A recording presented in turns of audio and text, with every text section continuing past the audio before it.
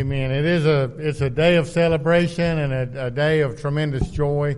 It's different than any other day when we celebrate the resurrection of Jesus Christ. And it's a day that changed history, a day that changed our lives. So it's a joy to be here to celebrate. And I want to share a longer passage of Scripture. I won't read the whole thing, but in the Gospel of John, beginning with chapter 19, verse 38, I want to read a few verses.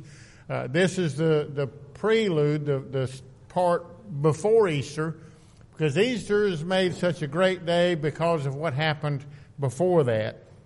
And in John 19:38, after this is after the crucifixion, after Jesus had given up his life. After this, Joseph of Arimathea, being a disciple of Jesus, but secretly, for the fear of the Jews, asked Pilate that he might take away the body of Jesus. Pilate gave him permission, so he came, took the body of Jesus. And Nicodemus, who at first came to Jesus by night, also came, bringing a mixture of myrrh and aloes, about 100 pounds. Then they took the body of Jesus and bound it in strips of linen with spices, as was the custom of the day of the Jews to bury. Now in the place where he was crucified there was a garden, and in the garden a new tomb, in which no one had yet been laid. So there they laid Jesus, because of the Jews' preparation day, for the tomb was nearby. But on the first day of the week, Mary Magdalene went to the tomb early while it was still dark, and saw that the stone had been taken away from the tomb. Then she ran and came to Simon Peter, to the other disciple, whom Jesus loved, and said to them, "They have taken away the Lord out of the tomb, and we do not know where they've laid him." Peter therefore went out, and the other disciple, and were going to the tomb. So they both ran together. The other outran Peter, and came to the tomb first. And he, stooping down and looking in, saw the linen cloths lying there, yet he did not go in. Simon Peter came following and went in the tomb, and he saw the linen cloths lying there, and the handkerchief that had been around his head, not lying with the cloth, but folded together in a place by itself. Then the other disciple who came to the tomb first went in also, and he saw and believed. For as yet they did not know the Scripture that he must rise again from the dead. Then the disciples went away again to their own homes. The question I want to start with this morning is, for you and for me, what happened on Easter morning? Now we can hear that story, and we can read that Scripture, and we can do what in the last verse we read. Then the disciples went away again to their own homes. Now we can hear it, and we can just go home. Now that's not really what they did, but we can hear it and just go home. But something happened on Easter that changed every life that's willing to let it be changed. Because you see, on Easter and previously, there was a problem that had to be dealt with. The problem in my life, and the problem in your life, and the problem in every single life is sin. You know, we've done things wrong, every single one of us. Now, it'd be nice as a human being, it'd be great if I could do with God like I did with my mom and daddy when I was growing up. You know, I did something wrong, I disobeyed them, and a lot of times I would say, "Not me." Or I would say, "Huh? What? You know, play dumb? You ever played dumb?" And I had an older brother who was 2 years older than me. Those things didn't really work, because when I said "not me," he would say, "Oh, yes, he did." Or when I said "huh," he would say, "You told me you were going to get in trouble. You knew you were going to get in trouble." So I had him telling on me, and of course, obviously, I was obligated to tell on him, you know, when he did something. That's the way it worked. You don't let them get by with it. But we tried. And a lot of times Mom and Daddy would say, particularly if it was small things, it's all right. It doesn't really matter. They didn't say it quite that way. But some things really don't matter. We've got things that that we ask of our children, or our parents ask of us, or we ask of others, and when we fail them, it's okay. It's not significant. But the problem with sin is that for you and for me to earn our way into heaven, we'd have to live a perfect life, because only perfect people could earn their way into heaven. That's the way it works. Heaven was created for perfection. God is perfect. So the problem with sin is when you and I mess up even one time, that digs a gulf or creates a chasm, just like a river that runs and continues running. It eventually erodes, and there's a huge cavern, not just a little creek, but there's a cavern like the Grand Canyon was just dug with water. Sin does that, and it builds this tremendous chasm between you and me and God. Romans 3:23 says that all of us have sinned and fallen short of the glory of God. And then Romans 6:23 says the wages of sin, so for all of us have sinned, and the wages of sin is death. And so that's what the world situation was. At Christmas, we celebrate the incarnation. God became man, and he came down and he walked among us. That's what we celebrate at Christmas. There was a reason behind that only a perfect human being can earn their way into heaven. And there was no perfect human being. And so God became fully man in the person of Jesus Christ. He laid aside his divinity voluntarily. Now, he could have picked it right back up at any moment he wanted to. He voluntarily laid it down. Just like, you lay down your cell phone or you lay down your wallet. You can pick it up whenever you want to. Jesus voluntarily put that aside, and he came down to where we are.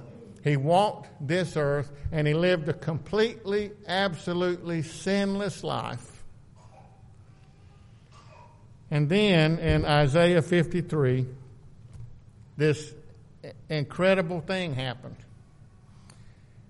Verse 6, all we like sheep have gone astray. We've turned every one to his own way.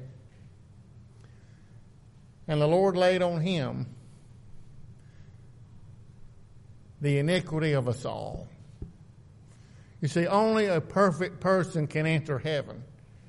And so what happened on Easter is God took your sin and he took my sin that hadn't even been committed yet.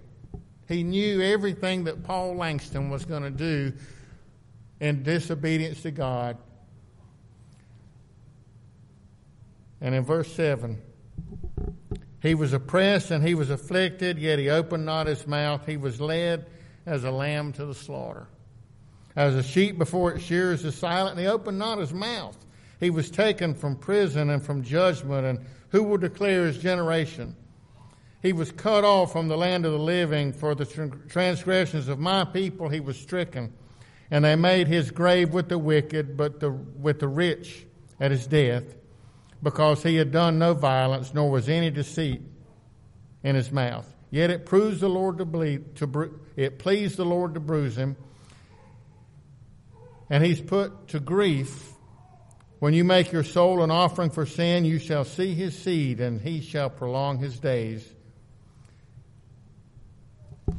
Isaiah 53 says that God took your sin and he took my sin and he put it on the shoulders of Jesus Christ, and Jesus Christ took that oppression on himself in my place and your place. So on Good Friday, when we remember the crucifixion and we think about the pain and the torture that he endured, he did it for me. He was paying my price. He was paying your price, something you couldn't do, and he voluntarily did it. So he was killed, and he was buried, and he was laid in the tomb. And we read in chapter 20 of John, verse 1, the first day of the week, Mary Magdalene went to the tomb early, still dark. So she goes. Peter and the guys, they're not at the tomb. they're sleeping or they're something, eating breakfast. They thought it was a normal day. They thought it was just another day. Jesus had been killed. They watched him die. There wasn't anybody who argued about that. All of these things happened publicly. People today, 2,000 years later, can say, oh, they made it all up. You can't make up anything in Conway and talk about an event and not have people say, that's a lie. I can prove it, and then they're going to prove it because it's not that hard to do. Somebody who can produce evidence. So they saw it happen, and on that morning, all of the folks get up, and they think it's just another day. Jesus is gone, and what are we going to do now? But when Mary gets to the tomb, it's far from a normal day. First of all, that enormous stone is rolled away. The soldiers aren't even there. Now, they are the ones who lied. You know, they came and stole his body. A Roman soldier, that contradicts everything they were trained to do. They were trained and they were ordered to lay down their life. And if those guys were alive, then no, nobody came and rolled the stone away voluntarily. It didn't happen that way. They died or they defended. It was that simple. So that didn't happen. That was a lie. So Mary walks in and Jesus isn't there. And her question is, where'd you take him? Where'd you put him? I'm just here to find him. And if you would just tell me where you took him,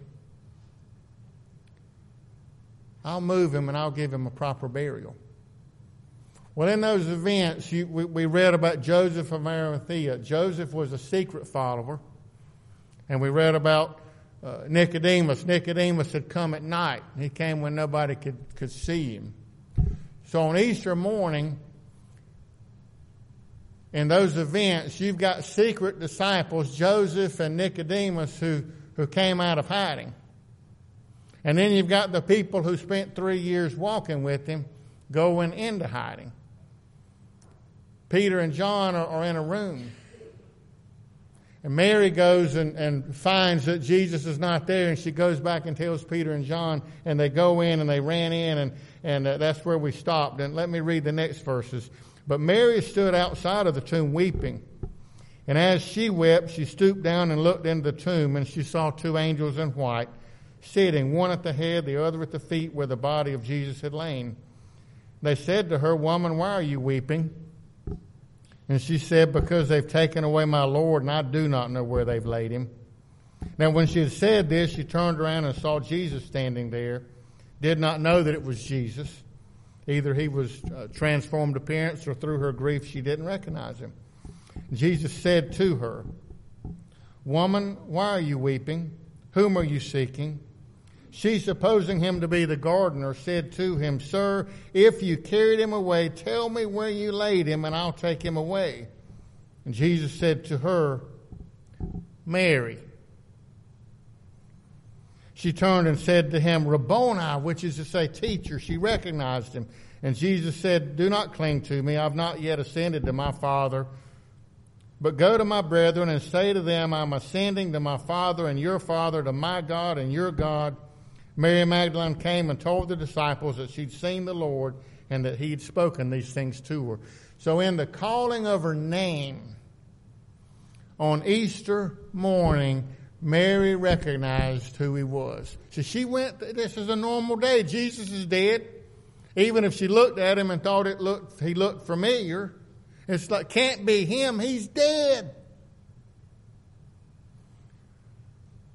But then he called her personally by name, Mary. See, that's what he does for you and me. He doesn't just say, "Hey, y'all come," which is what you do down south. Y'all come. To me, he said, "Paul." And then he called, the Mary back there. And he called Connie. And he called Debbie and Thomas. Skip, and you, by name. You see, Easter is personal. Ephesians chapter 2 is a great chapter. I won't read the whole chapter, but in those first 10 verses, it says, But you who were dead in your trespasses and sin, which that's us, that's all of us, all have sinned and fallen short of the glory of God, and the wages of sin is death. So you were dead in your trespasses and sins, just like Jesus was dead physically. And then it says, but you, he made alive in Jesus Christ. You see, what happened on Easter is that God showed physically, with your eyes, you can see it and prove it. I can create new life. If you were dead in your trespasses and sin, I can give you life through him. I raised him up from a physical death. I can raise you up spiritually. What God said to the world is, open your eyes to see. Look and see what I can do. I'm not just giving words and platitudes. I'm proving it. Nobody's ever raised anybody from the dead other than Jesus, who called Lazarus forth, and then Jesus raised up. But Lazarus died again. Jesus didn't. So on Easter morning, Jesus Christ, after having taken your sins and my sins to the cross and paid the price for us, he offered us new life. He offered us something that nobody can ever take away. And then an amazing thing happens Easter night. The rest of chapter 20, or the next part of chapter 20, verse 19. The same day at evening, the first day of the week, when the doors were shut where the disciples were assembled for fear of the Jews, Jesus came and stood in the midst and said to them, "Peace be with you." When he had said this, he showed them his hands and his side. Then the disciples were glad when they saw the Lord. So Jesus said to them again, "Peace to you. As the Father has sent me, I also send you." When he had said this, he breathed on them, and he said to them, "Receive the Holy Spirit. If you forgive the sins of any, they're forgiven them. If you retain the sins of any, they're retained." To me, that's an incredible passage, that on Easter evening, these guys are still going about life as if nothing had changed. They're hidden in the room. They're scared of the people outside. A lot of times we do that, don't we? We're scared of the people outside. What are they going to do to us? Well, in first century Jerusalem, the reality was they could kill them. They really could. They honestly could. They did it to Jesus. They could have done it to the disciples. So that's why they were holed up in this room. They're scared. And Jesus said to them twice, "Peace be with you. Peace be with you." And then he says this amazing passage, "As the Father has sent me, I also send you."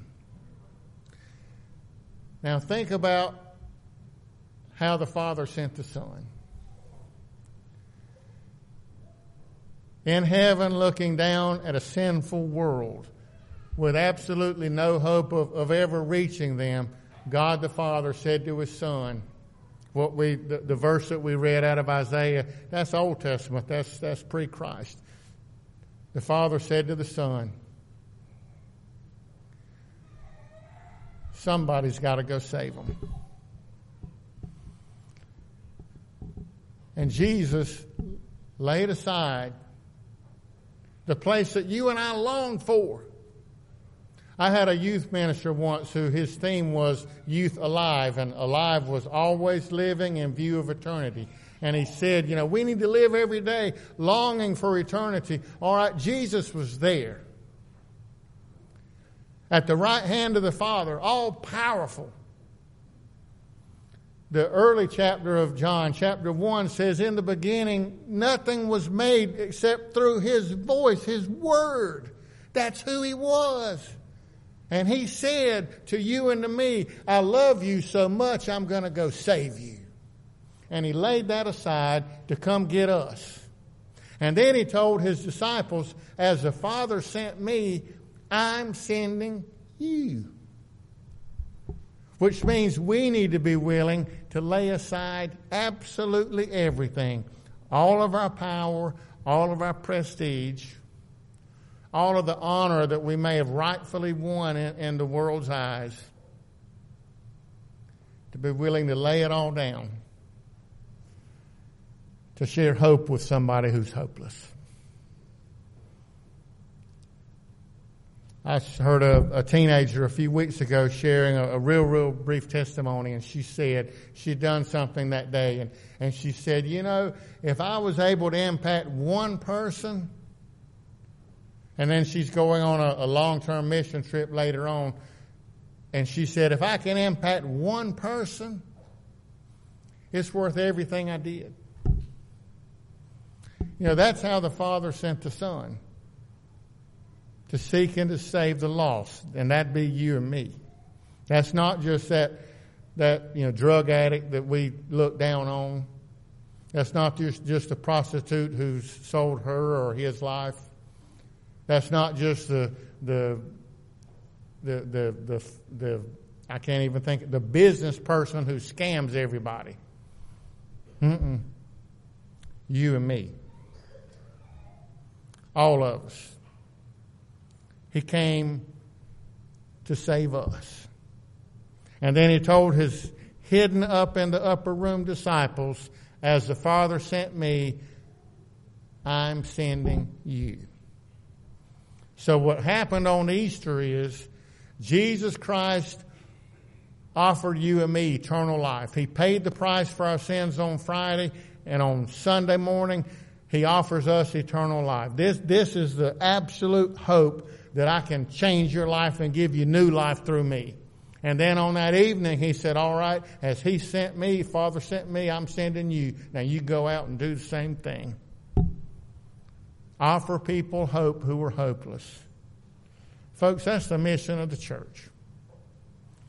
It's not to get people in here, which is a great time of celebration. And when your life is changed by Jesus Christ, you want to come celebrate. You want to do that. But our mission is to go out to where people are and to offer hope to them. Then they'll come celebrate with us because they'll have something to celebrate. But Jesus came. Romans 5 says, God showed his love for us, and that while we were yet sinners, Christ died for us. Folks, that's love. And Jesus Christ on Easter gave us hope and then sent us out with hope. That's our mission. So the beginning question was, what happened on Easter for you and me? The ending question, and the question that we really have to answer is, okay, what are we going to do about it? Pray with me, please. Heavenly Father, we're thankful. Thankful for what you did through your Son, Jesus Christ, and thankful for the hope you give us. God, you've offered us new life, and you've offered us a way. Lord, forgive us when we have been so focused on what we want and what we think we need, that we've been holed up in our houses or our rooms or our schools or churches or businesses or somewhere else. And we haven't been out where your people are. God, we haven't been going to search and rescue like you did. We haven't been going to seek and to save. But we've been trying to preserve our own selves. God, help us to be willing to serve you completely. And on this morning, dear God, give us the courage to say yes to you. As we offer this prayer in Christ's name, amen. You know, the disciples, after Jesus left them, they left that room and they went out to the streets, and they had an incredible time of harvest, and people just came in by the thousands. Well, now as we have our time of communion, what we're going to do is reflect on what Jesus Christ did through the elements of communion. The bread, the body which is broken, the juice, the blood which was shed. And we'll respond to his sacrifice just like they did. We'll make an answer. And so our prayer this morning is that as we partake of the elements of the Lord's Supper, and as God speaks to our heart, that the Spirit will find fertile soil, and that we'll say yes to him just like the first disciples did, because they did end up laying down their lives. The folks who were holed up in a room and scared of the outside world went to the outside world, and other than John, who was exiled to Patmos, they did all die. But it was worth it, because they'd understood Jesus Christ can give me something that I could never attain. And therefore, I will lay down in my life something that I could never keep. That's the call for you and me today as we celebrate this Holy Communion.